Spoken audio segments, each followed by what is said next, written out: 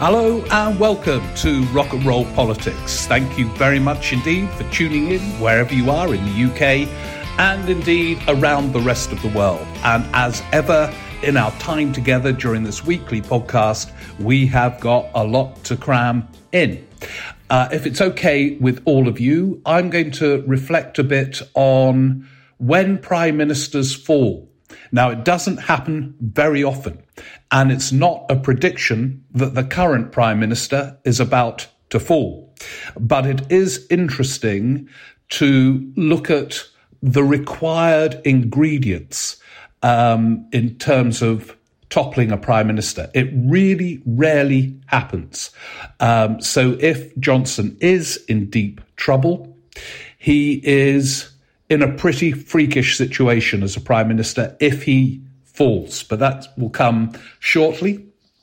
Before then, brilliant questions this week. We've got some reflections from some of you on, I got a bit angry last week, but I'm an actor like Boris Johnson, and I'm so used to acting calm, and just, let's make sense of it all and be very Buddhist when I do my analysis, that even when I'm telling you all I'm about to be angry, some of you said you didn't sound angry enough. Well, I am bloody angry about so many things, but I'm afraid I'm conditioned to act calm. So I'm sorry if I wasn't angry enough. But anyway, I was talking partly about the passivity of voters in England, actually, their tendency to vote for outcomes that will actually impact adversely on them and then just to accept it and so on. Anyway, some really interesting responses as to why that is from all of you. Some brilliant contributions to the ongoing debate about whether there are some virtues to be explored in co-payments as a way of funding public services, where the user pays a bit depending on income, and just as a way of getting more money into the system, and perhaps, although this is much challenged by a lot of you, becomes more empowered with that payment system. Anyway, some great points on that. You'll be all thrilled to hear electoral reform gets a look in your questions, and a load of other things as well. So that's still to come with my reflections on when a prime minister falls. Before all of that, just a couple of announcements, if that's okay with you. For those of you who subscribe to the Patreon version of Rock and Roll Politics, thank you. And I've got some major news for you. The next bonus podcast will be with you later this week. And it's going to be, we're doing general elections for those of you new to all of this. And the bonus podcast coming to you on Patreon is the 2017 general election. Much requested and I was pleased in a way, because it's an election that came and went, and yet I think a hugely significant one. It represented a turning point in terms of a campaign that focused on the role of the state. Both the bigger parties did it, Tory and Labour. It was a campaign framed by two huge surprises. The announcement of the election by Theresa May, no one leaked it. It was announced the Tuesday after a sunny Easter weekend. And of course, at the other end, the result, which was a stunning surprise with consequences that we are still living through today.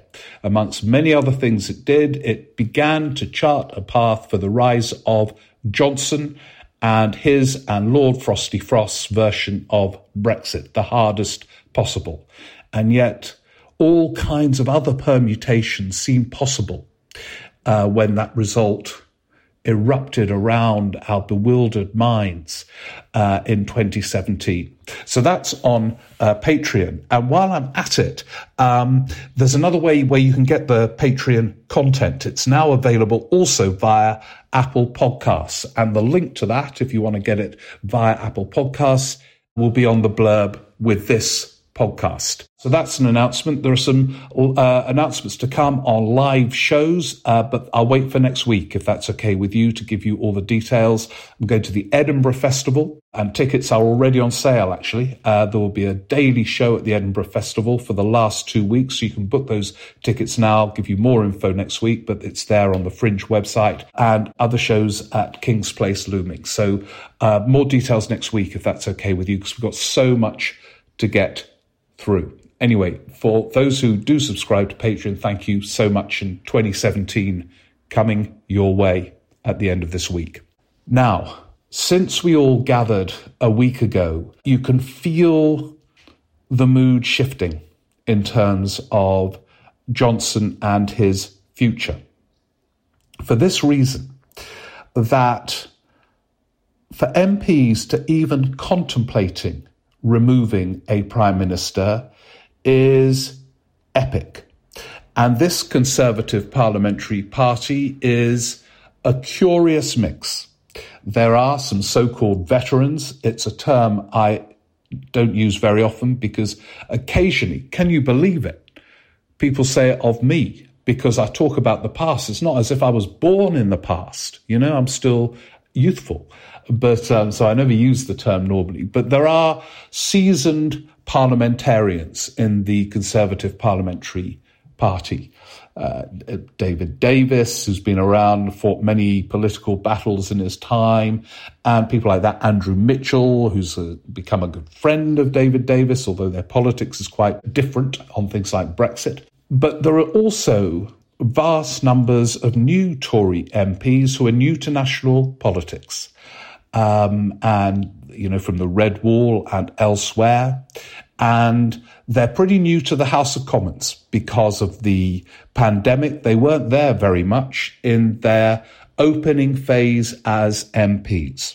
And that means they are new to all the intrigue and machinations that are a part of parliamentary politics, and are inevitably naive, conflicted, and suddenly and very quickly in their parliamentary careers, they are having to decide whether or not to remove a prime minister. And early on in this year, you know, it looked as if maybe they were going to make that leap and challenge Johnson via those letters of no confidence to Sir Graham Brady, the keeper of the letters, who never reveals how many he's got. And then it looked as if they weren't going to do so. And I think now many of them feel in a kind of limbo, with the May elections looming and their local activists working every spare minute they've got, trying to get the Tory vote out. They don't want to leave quotes about their prime minister that could damage that cause. And so while I was surprised at the numbers who did publicly declare against Johnson last week, it was still pretty few. Many are waiting, I mean, partly to see the results of the May local elections, but that's a kind of cover really for just indecision and uncertainty. But what they are waiting for is for that campaign to end, so they don't alienate their local party members by providing quotes for their opponents as they spend every spare evening knocking on doors trying to drum up support. So there is that kind of limbo in place. By the way, this thing about, if the May local elections are bad and so on. Under normal circumstances, May local elections mid-term are bad for governments. And under normal circumstances, even really bad results can be survived by a government and a prime minister. Thatcher used to get terrible midterm election results. You know, even Ed Miliband got good midterm local election results when he was Labour leader. So you can spin your way out of them. You know, under normal circumstances, midterm, you have to take a tough decision, pandemic, and on they would all go. And you can see how they can spin their way out of these ones, but will it work? What shifted this week is that MPs made a move to signal a degree of distance from Number 10's campaign to save Johnson under any circumstance.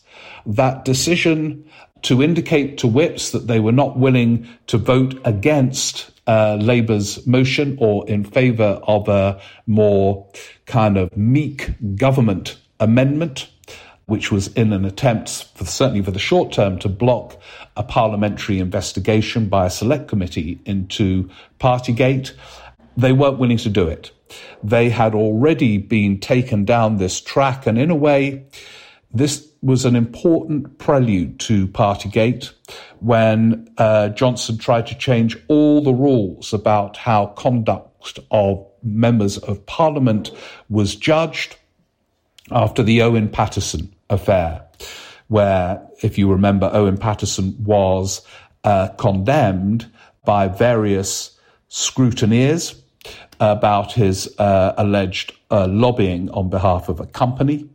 Johnson he didn't read any of the reports detailing what had happened, but he read a column by Charles Moore condemning those who were going for Owen Paterson. And John said, right, that's it. Enough of these rules. Remainers doing the rule. And he, on the basis of reading the column, wanted to overturn everything. The Tory MPs were whipped into backing a change of rules. And then there was an implosion and a U-turn, and it didn't happen. And they weren't willing to do it all again, to have their names on Labour, Lib Dem leaflets blocking an investigation, incidentally with a committee of majority of Conservative MPs. They didn't want that kind of plastered on posters in the years to come, and therefore established distance. Now, that is quite a sort of psychological leap for MPs, not at all sure what to do, when to do it, how to say it, in the context of a Prime Minister's fate. And that's why it was significant. They had leapt over a barrier. Now, it doesn't necessarily mean they're going to leap over the biggest barrier of the lot, removing him.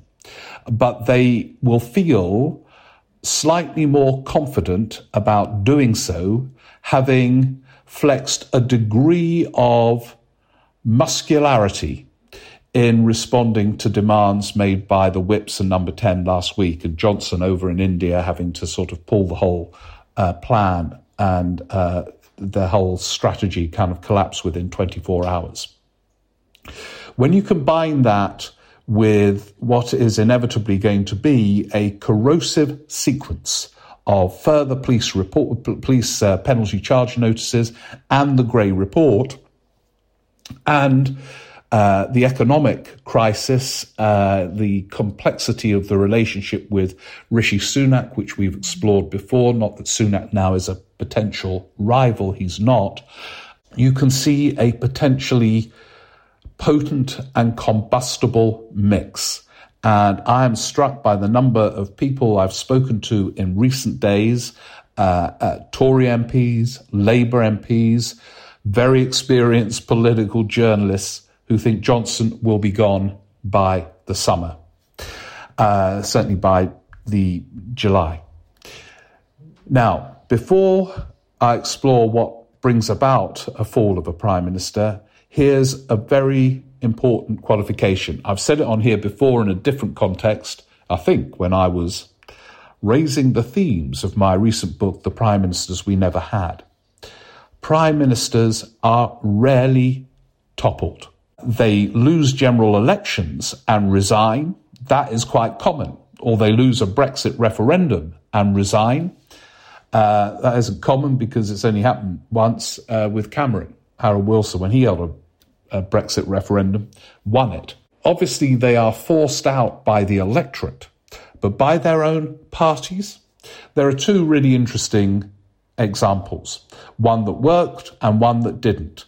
Obviously, the one that worked was Thatcher, but it was not really in that dramatic autumn of 1990 a sort of parliamentary coup that did it. It was absolutely carried out at cabinet level at every phase of the sequence, really. In other words, the sequence was Geoffrey Howe's resignation from the cabinet, which was dramatic in itself. There he had been with her from really the beginning of her leadership. He was Shadow Chancellor, Foreign Secretary, and so on. But she had humiliated by the end of his time, and they got on terribly at a personal level by the end. In fact, they didn't get on brilliantly at a personal level at any stage, but there was a unquestionably fantastically rich relationship between Thatcher's election as Tory leader in 75 and the early 80s, as they danced awkwardly around their support for various forms of monetarism. But he resigned. Then we had his famous resignation speech. MPs, by the way, were not, prior to all of this, conspiring in the way that, to some extent, they are now, even. But then the resignation speech was the absolutely, and framed to do so, the moment when Michael Heseltine could finally make his challenge on Thatcher. There was a leadership contest. Famously, Thatcher didn't get enough votes. So at that point, MPs stirred because not enough of them were willing to give them their backing.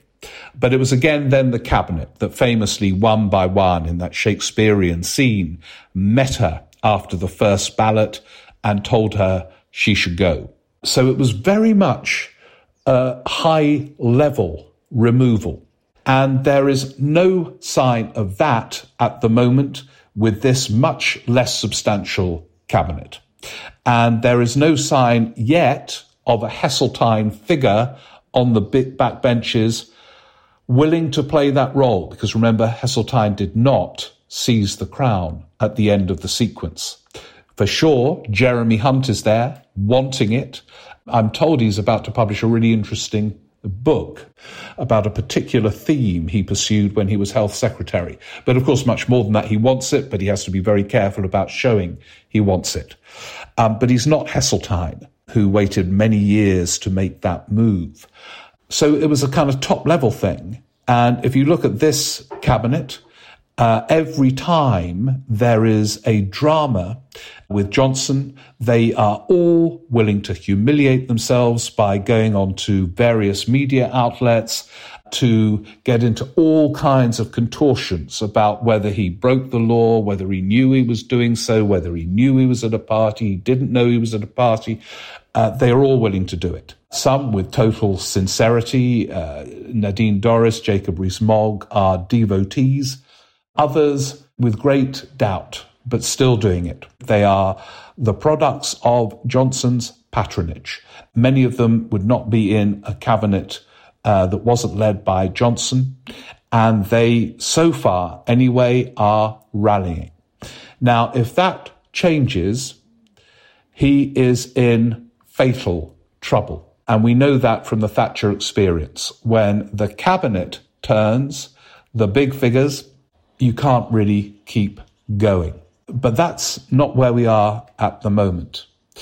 There's a really interesting parallel with what happened during Gordon Brown's premiership. In ways that were irrational in many respects, Gordon Brown was kind of subjected to more plots to get rid of him than so far Johnson has had to endure, and with much less cause in the case of the attempts to remove Brown. Now, these were conducted at sort of MP level, backbench level, former ministers involved quite often.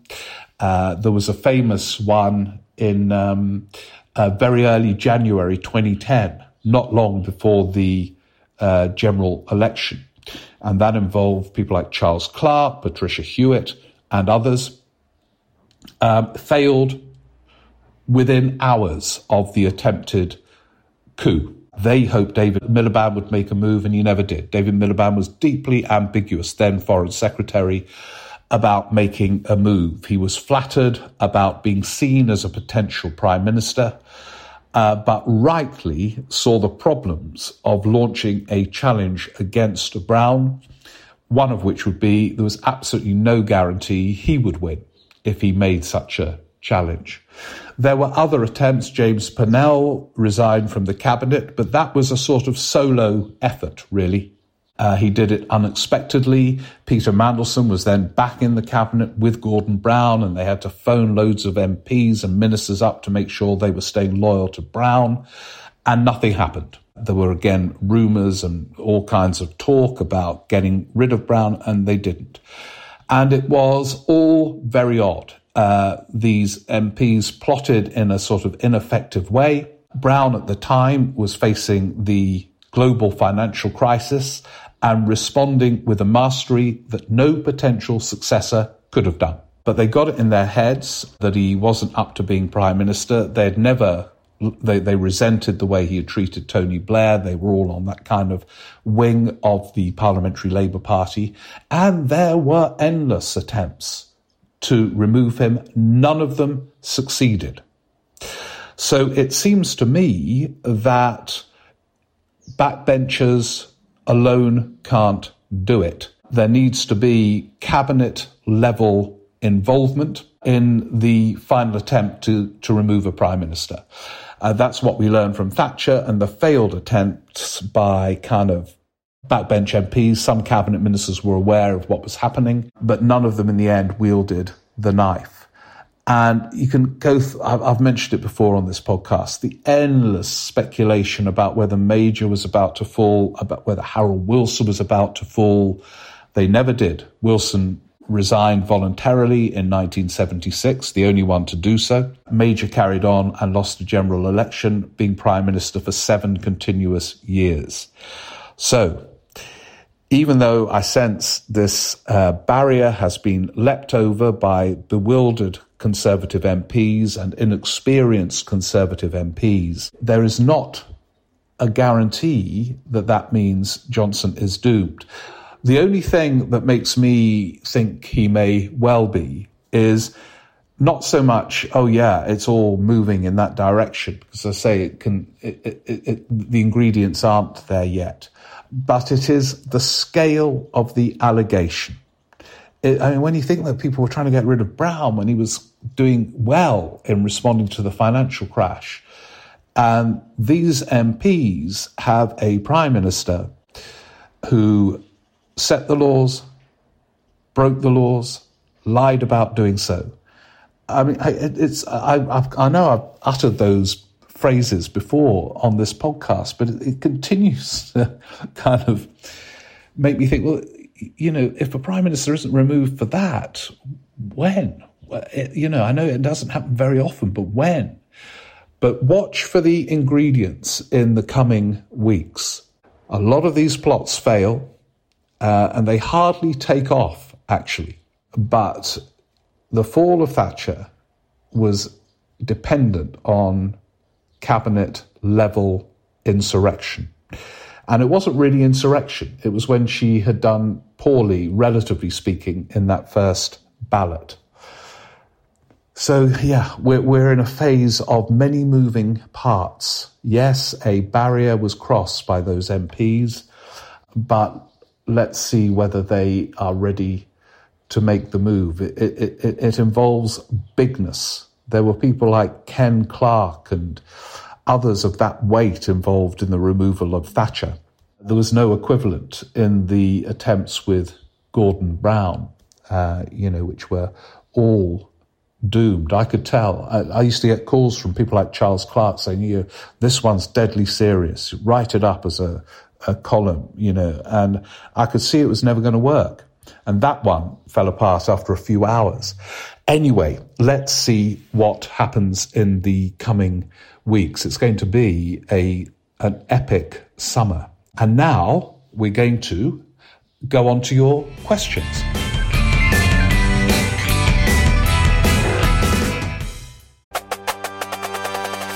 Does what's going on in the American election scare and bemuse you in equal measure? Want to know what Biden and Trump are up to without tearing your hair out? Then you need to listen to American Friction, the brand new podcast about the countdown to the big vote in November from the makers of Oh God What Now, The Bunker and Paper Cuts. Every Friday, we'll speak to leading experts and blockbuster commentators from the United States to explain the latest news and the big issues behind the vote. That's American Friction with me, Jacob Jarvis. Me, Chris Jones.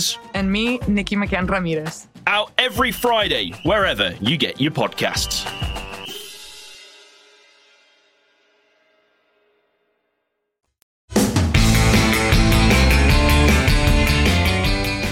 I should say at this point, because I'm getting hundreds of emails, but it's steverick14@icloud.com. Always thrilling when new emailers come in. That one has been given out, that email address, about 26 minutes into the podcast. So if you're running at the moment or rowing or baking bread, you can make a note, 26 minutes. If you think, oh, what was that email address? That's when it was. It will also be on the blurb, by the way, of the podcast. So to your brilliant questions. Now, last week when I tried to convey my deep anger about everything, but kind of failed because I'm an actor, as I was saying at the beginning, and I've been conditioned to act calm in this podcast because I sense it's the best way that we all have a conversation together. You know, you don't want me ranting at you. Oh, I'm so cross. Oh, bloody hell. It was really interesting. A lot of you responded to this question. See, I dared to say something that politicians can't say, which is that voters have quite a lot to answer for falling for all kinds of nonsense in not just recent months, recent years, and could continue to do so, by the way. If Johnson falls, I mean, the pitch to the party will be way to the right of Johnson for a candidate to win. I mean, Johnson on economics is to the left of Cameron, Osborne, and any probably candidate in a leadership contest. So, but will voters then think, not just, I don't mean in the leadership contest, but the subsequent election, oh yeah, they've got someone else new in, oh, we like him or her, oh yes, a change of government, you know, all the papers, not all of them, but most cheering for this new person. And a lot of voters who will suffer from the economic policies, which will be much less one nationist than Johnson's, even though he foolishly appointed a uber Thatcherite chancellor without realizing what he was doing. But maybe voters will fall for it. Anyway, so this is really interesting. Now, the first one of these is from Neil Gwynn, who's from England but now lives in Scotland. His parents are still in England. These are his reasons for what he sees as a sort of what I called, I think, a passivity in the English electorate. These are his factors. The press. He says, my parents are centrist, natural Lib Dems, but they buy the Mail for the crossword, and the headlines do seep into their narrative. It's really corrosive. They also watch the BBC News, which is incidentally heavily influenced by the Mail and the Times. That's me speaking. They follow the headlines, but aren't interested in the deeper analysis. For instance, they watch the 10 News about Ukraine, but they have no insight or particular interest into why Putin invaded and the greater geopolitical and cultural reasons behind it. I'm going to interrupt again, Neil. Get them to listen to this podcast. We try and go deep and explain why things are happening. Tell them, drop the Mail and each morning get a coffee, listen to the podcast, and then do a crossword from a book. That might help. Anyway, back to Neil. During the pandemic, they received no analysis of approaches to managing the pandemic. Their response was, no one else did any better. They had no idea how other countries were managing the pandemic. I find it drives an insularity that means there is next to no understanding outside of this country. That may be an issue of being a significant power and you don't need to look elsewhere as you are dominant, possibly the same with the US. Yeah, no, I agree. I think this insularity is a big problem. I've heard so many people say, oh, yeah, no one else did it any better. Boris tried his best in the pandemic. No attempt to question and look elsewhere to make comparisons.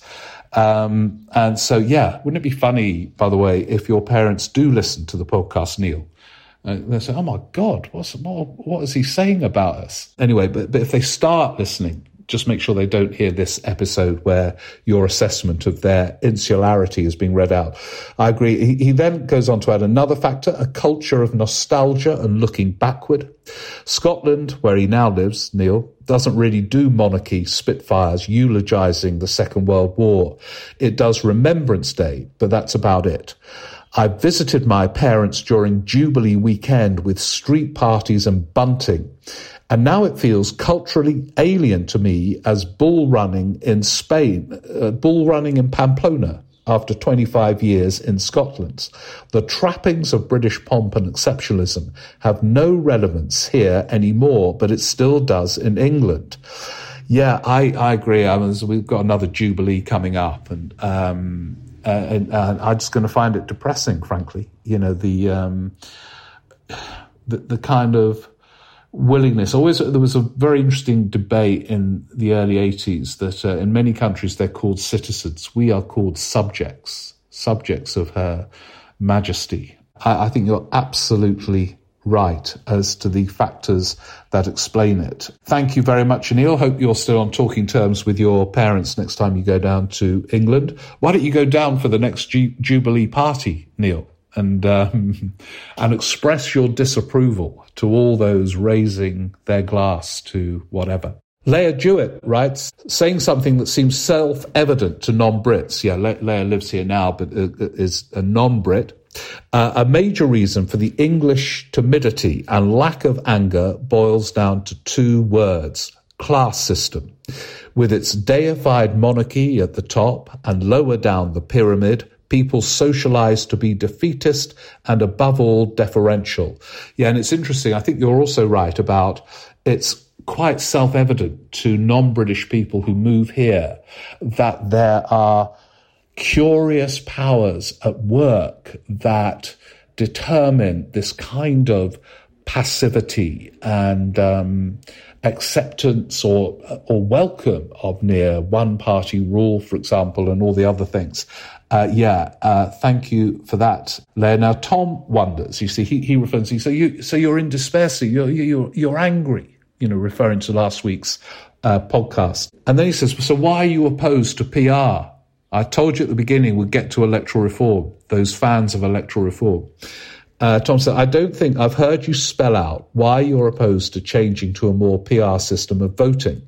It seems to me under our system, all we have is long periods of Tory rule, very occasionally punctuated by a Labour-led coalition. I assume you mean a Labour being a coalition, because actually Labour haven't led a coalition in modern times. I can't think whether they ever have. But you'll tell me I'm wrong about that. Of course, there's been a Tory coalition in 2010, which soon moved from that to overall majority to landslide majority. Look, I'm coming round to it. I really am coming round to it. The electoral reform special, much promised. I'm just delaying it to tantalise you all. The more I think about it, I can see advantages. Let's wait for the special. Venetia Kane, who's become the chief beanie knitter of our community, our cooperative that's been planned. We're threatened. John Lewis is very worried.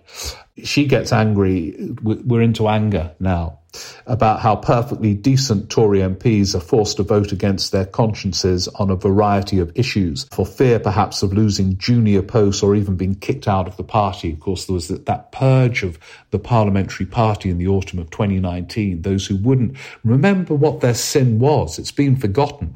It wasn't that they were still manoeuvring for Remain, that lot.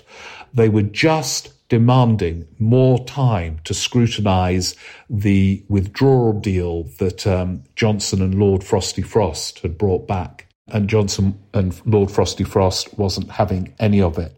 But it was interesting last week, Venetia, that they weren't willing to agree to what the whips were saying in terms of this, where they were going to publicly show their feelings towards a parliamentary committee investigating Partygate. That's why there was considerable significance in it. Anyway, thank you. There were many other questions analysing kind of the English voter and attitudes. And to be honest, you know what? I'm more interested in doing a special on that than electoral reform, but I can see how it all interconnects. In politics, everything connects. We're having this great discussion, aren't we, about co-payments, and I've been bollocked by all kinds of people for suggesting that this might be a means by which more money can be got into the NHS and potentially empowering patients. Now, I've had support from Belgium and indeed France, where they say their systems incorporate that and are better than the UK. But I've had contact with the legendary Tim Bale, academic writer of brilliant political books, who gives this reason why it doesn't work. And it's very interesting. I think Tim did it as part of his PhD thesis. So this is another view as to why this is a kind of red herring. It's to do with who avoids going to the doctor and the long-term cost of not picking stuff up early enough. In my view, you can't separate the practical and the ethical in the way that advocates tend to do. Essentially, co-payments, especially to see the GP, always risk rationing visits to the surgery according to patient means rather than patient need. The less well-off, and let's assume we aren't talking about the very poor who would be exempted. Yeah, definitely exempted. But the less well-off who are likely to suffer worse health anyway are significantly more likely to put off visiting their doctor than their better off compatriots, meaning that when eventually they feel they have no choice but to go, their condition may well have worsened and therefore become more expensive to treat. In short, co-payments won't put off the so-called worried well, but it could well deter people who are ill and go on to develop even more serious illness, ensuring that any immediate savings to NHS care are swallowed up later.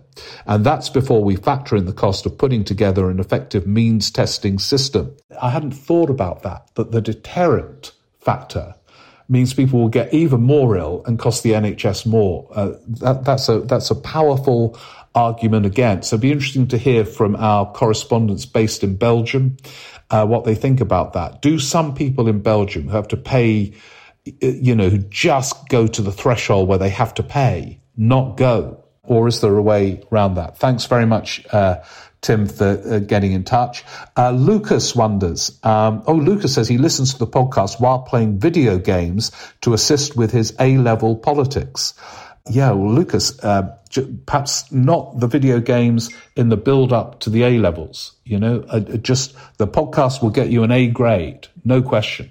But maybe not the video games as well. He says, should there be an NHS independent inquiry about how to fund it effectively and whether it can be made more efficient? There was an independent, in inverted commas, inquiry when Gordon Brown announced the tax rise. He got someone else to do the inquiring into it. I mean, it wasn't independent, of course. It was a very clever maneuver. Interestingly, he got a banker to do it because in that pre-financial crash era, bankers were revered. And he got a banker to justify the rise in the national insurance that he had already planned. But I have to say it was a brilliantly impressive sequence compared to the rushed national insurance rise. The trouble is, Lucas, it's almost a contradiction because these debates are so highly charged. Independence is quite difficult. Who you appoint to an independent inquiry will determine the outcome, I suspect. And finally, Hugh Carr. Love the podcast. Will you be up here for the Edinburgh Festival this year? Yeah, Hugh. Last 2 weeks. And I'll give you the precise details next week, but the tickets are on sale, so see you there. Now, Hugh makes a quick point. It's another good point, actually, while he's cooking his lamb tagine. Hugh's always cooking lamb tagine while listening to the podcast. wasn't making consumers more interested and involved in the value of what they were getting part of the reasoning for the poll tax.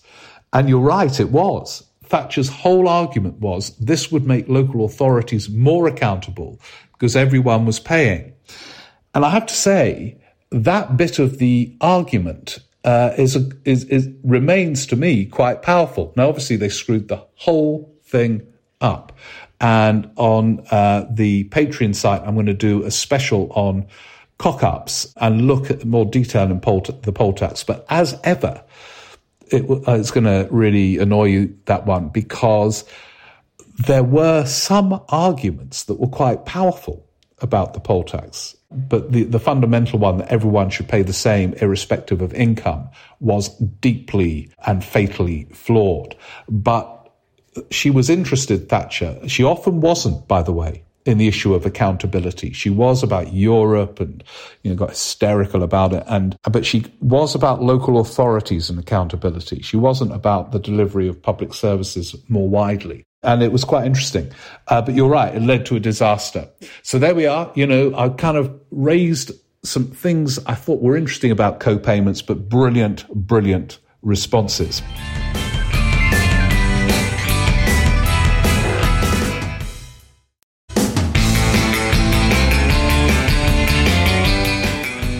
On to other themes briefly. Jimmy Smallwood, long-term listener, first-time emailer. Oh, that's great, Jimmy. I often listen to your podcast while hiking over the moorland hills of the East Pennines, surrounded as they are by red wall seats that will be hotly contested at the next local then general elections. I was surprised to hear you. What a lovely walk. Great way to listen to the podcast. I was surprised to hear you remark in the last podcast that Ed Balls can't come back to frontline politics, and essentially there's never really any feasible way back for a politician. You cited Michael Portillo's return as Shadow Chancellor as more evidence, saying it didn't work for him. But he served under William Hague, who after a short stint as Conservative leader then disappeared, only later to return as Foreign Secretary. And you also point out that Michael Heseltine resigned from Thatcher's cabinet, but later became Deputy Prime Minister, etc., etc. The difference is, Jimmy, that they all were in the House of Commons and they were all very active still, big players. One of the things about politics is to seem significant, you have to appear to have now a future within politics. And of course, the likes of William Hague, who remained an MP and who took a lot of interest still in what was going on and spoke in the House of Commons and then came back into Cameron's shadow cabinet. He never really left. I know he went off and played the piano and wrote books, but he was still an MP. That applies to the other example you gave of Michael Heseltine, who was a huge player on the back benches. Now, Ed Balls, who, by the way, has ruled himself out of being the Labour candidate in the Wakefield by-election, he didn't want to leave politics, but he lost his seat. And as I've said here, his life is just weird. From losing a seat, he's become a kind of national celebrity, dancing on peak time BBC One television and so on. But it is much harder once you've lost a seat, I think, to come back. It's one of the reasons why I don't think David Miliband will be able to come back either. But thank you for that. Graham Lovelace writes, Rock and Roll Politics has been my number one podcast since the earliest days of the pandemic, and I recommend it to all those wanting to understand what's happening. Thank you very much. I feel part of a community enjoying our time together. Yeah, that's the idea. Even when we're miserable, we can enjoy ourselves. On that point, I heard about Stuart's suggestion of a Union Jack salt factory. Yeah, Stuart's been in touch this week as well. Run as a cooperative. Yeah. Oh, yeah, Laundry Joe could run the dry cleaning and there'd be a network of artisan bakers across the country, sure will, making bread while listening to archive editions of the show. Yeah, well, they could produce many loaves doing that. But if it's all right with you, how about this as a money-making enterprise that can make us all oodles of cash? Introducing Steve Richards' Consequences, the board game for all aspiring prime ministers. Imagine a cross between Monopoly and Snakes and Ladders. Players start as MPs vying for the post of PM. Now, this is brilliant. I think that would make a great game. Cluedo has endured through the years, because who's done it? Is it Mr. Plum in the loft or whatever? I think the scheming to be a prime minister is a brilliant theme for a game. We're all going to get very rich if this takes off. But yeah, let's develop that as part of the cooperative, and then we can celebrate with a slice of homemade bread and some homemade wine from there's big whiskey drinkers actually in Scotland. We could have some whiskey as well. Thank you very much. Now, coincidentally, Stuart is back. He's the one who's he's got me 3 pairs of Union Jack socks, so I can be a walking tribute, literally, to Lord Frosty Frost. And Stuart says, you sounded dischuffed with the state of our politics in your last podcast, and I'm hoping the holidays have provided cheer. Either way, let me promise you, I have just the tonic waiting. The moment your feet slip into the cotton and polyester luxury of your new Union Jack socks, your frustrations will melt away. I'm sure you're right. I will be wearing them continuously, because if there are 3, I can wash 2, and there's always one going. In seeking to make sense of it all, I want to make the case for the poor, beleaguered British electorate. Yeah, they're the ones who I slagged off last week. And suggest that they're not necessarily making the wrong decisions at elections in consistently handing the keys of number 10 to substandard Tory prime ministers. They've been, arguably, since 2010, electing the least worst option. As an example, I've described my politics as centre-right, very much with a social conscience, and pro-Brexit, driven largely by my view of the democratic deficit of EU membership. And I've always said, Stuart, and I'll say it with my Union Jacks with even greater volume, Union Jack socks, that there is a serious argument about accountability. There always has been, the so-called Bennite argument, but there was a lot of nonsense spoken out around Brexit. Anyway, he goes on to say, I voted for Blair, have no emotional attachment to the Conservative Party, and recognise that having perpetual Tory governments is unhealthy to our democracy. I'm just the sort of voter that Labour needs in order to win elections. I'm not voting Conservative enthusiastically, and there'll be a lot like me.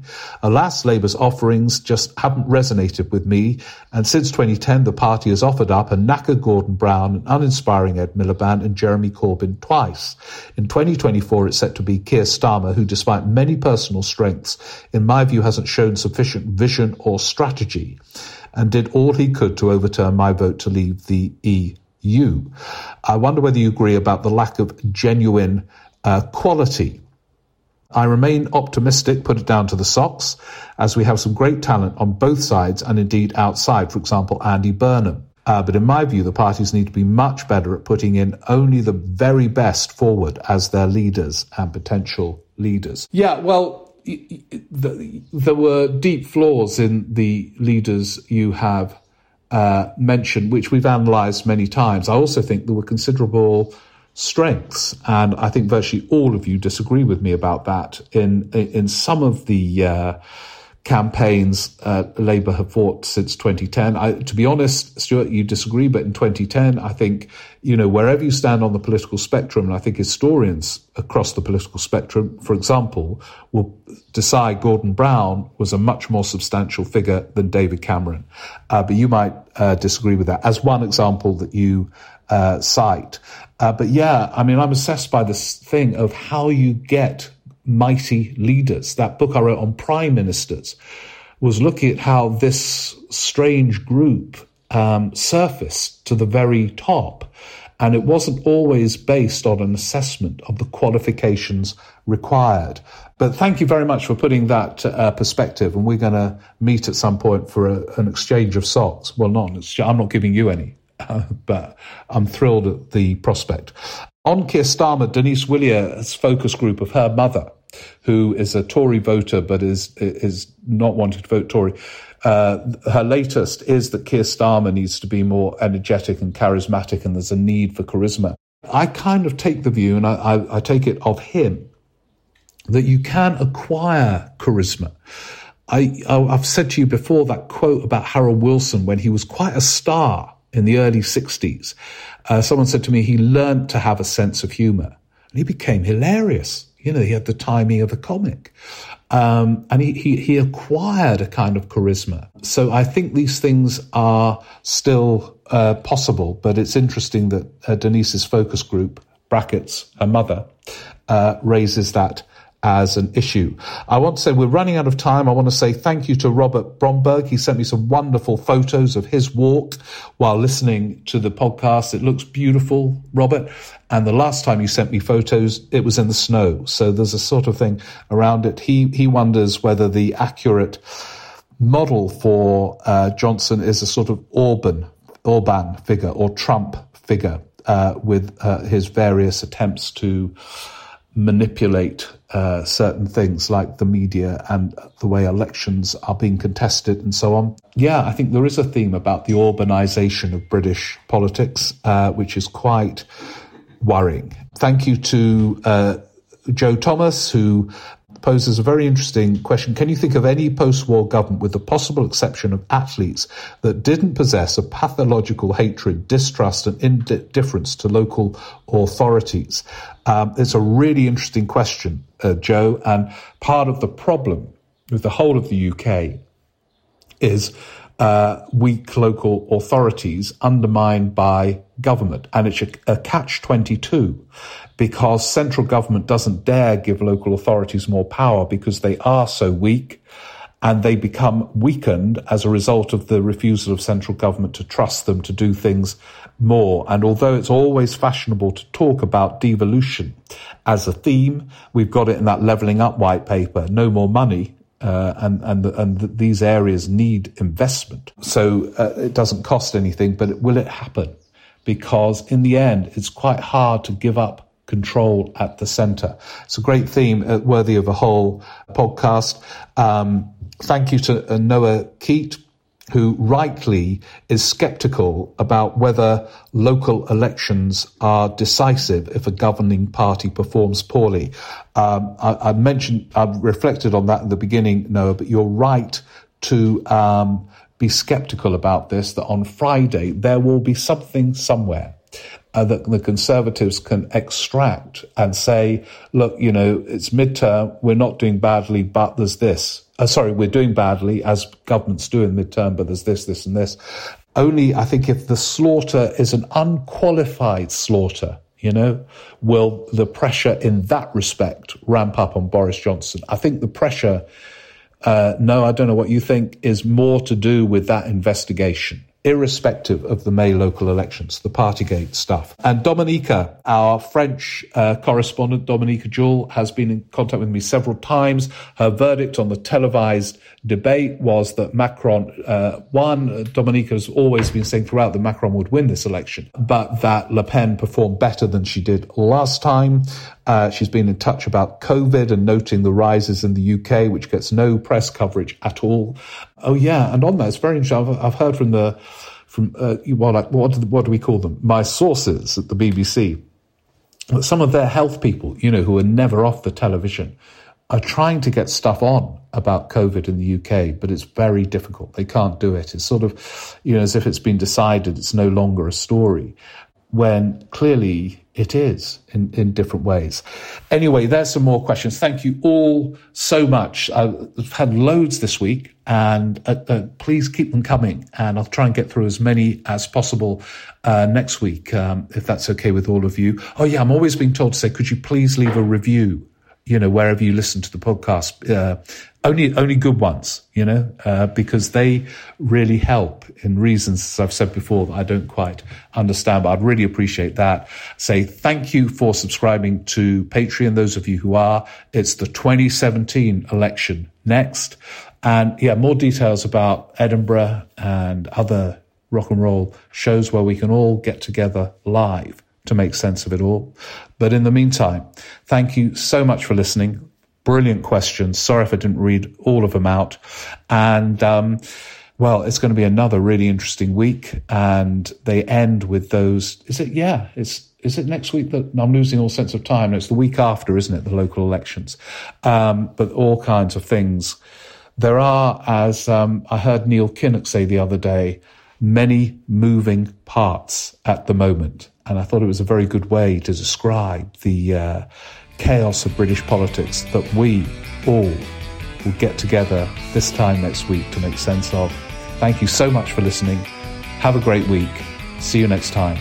Bye.